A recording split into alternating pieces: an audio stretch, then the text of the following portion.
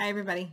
Justine Frolker, author, speaker, corporate trainer, certified Daring Wayne Dare to Lead facilitator. And I'm back with one of the most annoying teaches.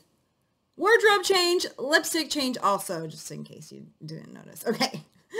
So when we are in big times of uncertainty and when it involves things that are very important to people, it is very easy for our brain to jump in to swoop us out of vulnerability or discomfort by judging others. Okay. And so our brains are just really wired to stay simple.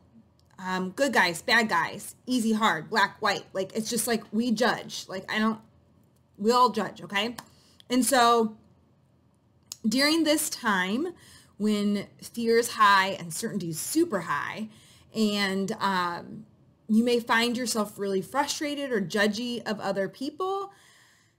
I want you to get curious. One, it's normal, okay? So let's normalize it. It's super normal. It's really just our brain's reaction to feeling feelings because, again, it doesn't really enjoy doing that. And so it is going to jump in with a judgment. The other piece, though, is, and you've heard me talk about it a lot if you followed me for any amount of time, what if you choose to live your life as if people are doing their best? And I know some of you are going to be like, no, people just suck. Look at the empty store shelves. People suck on purpose. I hate them all. I just want to hang out with my family and that's it. But now you're stuck with your family in your home. So maybe you're rethinking that. Okay. So this generous assumption that perhaps people are doing their best. For years, when I was working with clients in private practice, I would tell my clients, you did the very best you knew how in that given moment. If you had known better, you would have chosen better. Even when we're really screwing up, when we're hurting someone, in that moment, that was what you had to give. People really aren't walking around maliciously to piss you off on purpose. Very few people, thank goodness. There's just not that many of them walking this earth, okay? So a little story to maybe help you wrap your brain around this piece when you are reading the news or watching social media or going to the store and really frustrated with just maybe how crappy people seem to be doing. I also would like to remind you, look for the helpers, right? That Mr. Rogers quote. So I'm having a day, but the sun is shining. I literally only have 30 minutes to get our dogs walked, okay? We have 3 little dogs. We're little dog people, and they are full of personality, and yes, they bark a lot, and we love them. And no, I will not make a separate Instagram account for them because I'm doing enough. Okay, so I get them all ready, and I herd all my Mexican harem of dogs, and we're out the door, and Bosco has to be stopped from peeing on everything because he's an old boy chihuahua, and then he does it. Like he does every freaking walk, even though we use walks for exercise and discipline and not for bathroom breaks.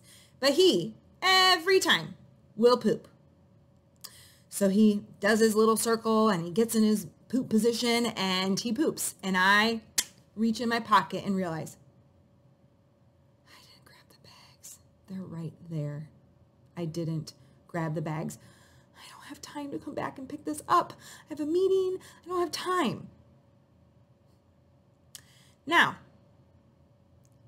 did I really leave the house purposefully thinking, you know what? I'm going to make Bosco shit in my neighbor's yard. And you know what? I kind of hope they step in the poop. No. Now, that neighbor walks out of their house and accidentally steps in Bosco's shit. Their first thought might be crappy people didn't do it on purpose. It seems like a silly example. It is. People are not maliciously making you mad. And when you choose to live your life with some grace and from this generous assumption that that is what they have to give, you don't have to live mad and resentful at everyone all of the time. You get to become more self-aware and ask yourself, what's it bringing up for you? So when I go to the store and there is no toilet paper, I could get really frustrated and be like, people just suck.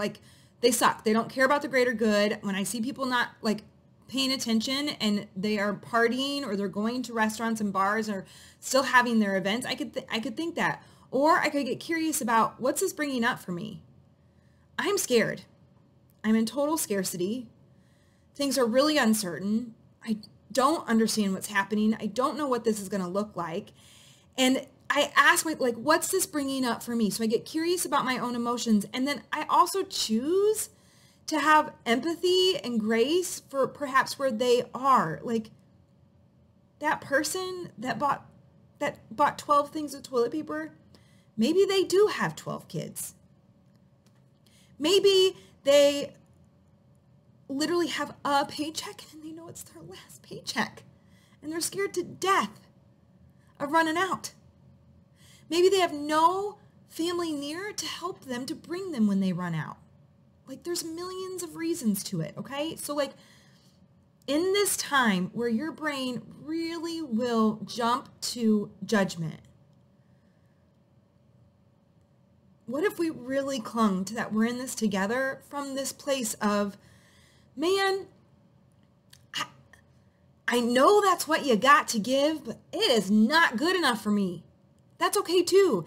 That means I still got to go find it somewhere else. I still got to rumble with what that's bringing up for me. This teach is so tough. And especially in times like this, it's almost even tougher. And it's life-changing. People don't suck on purpose.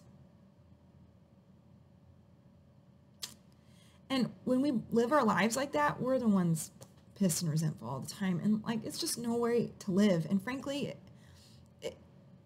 if this crisis teaches us anything, is life is short and you don't know what is going to happen tomorrow. So what would it be like for you to live your life as if people are actually doing their best, that they are giving you what they have to give in that given moment? And even when that is not good enough for you or is hurtful to you, that doesn't mean they were withholding it from you on purpose. It's not about us. So I'll see you next time.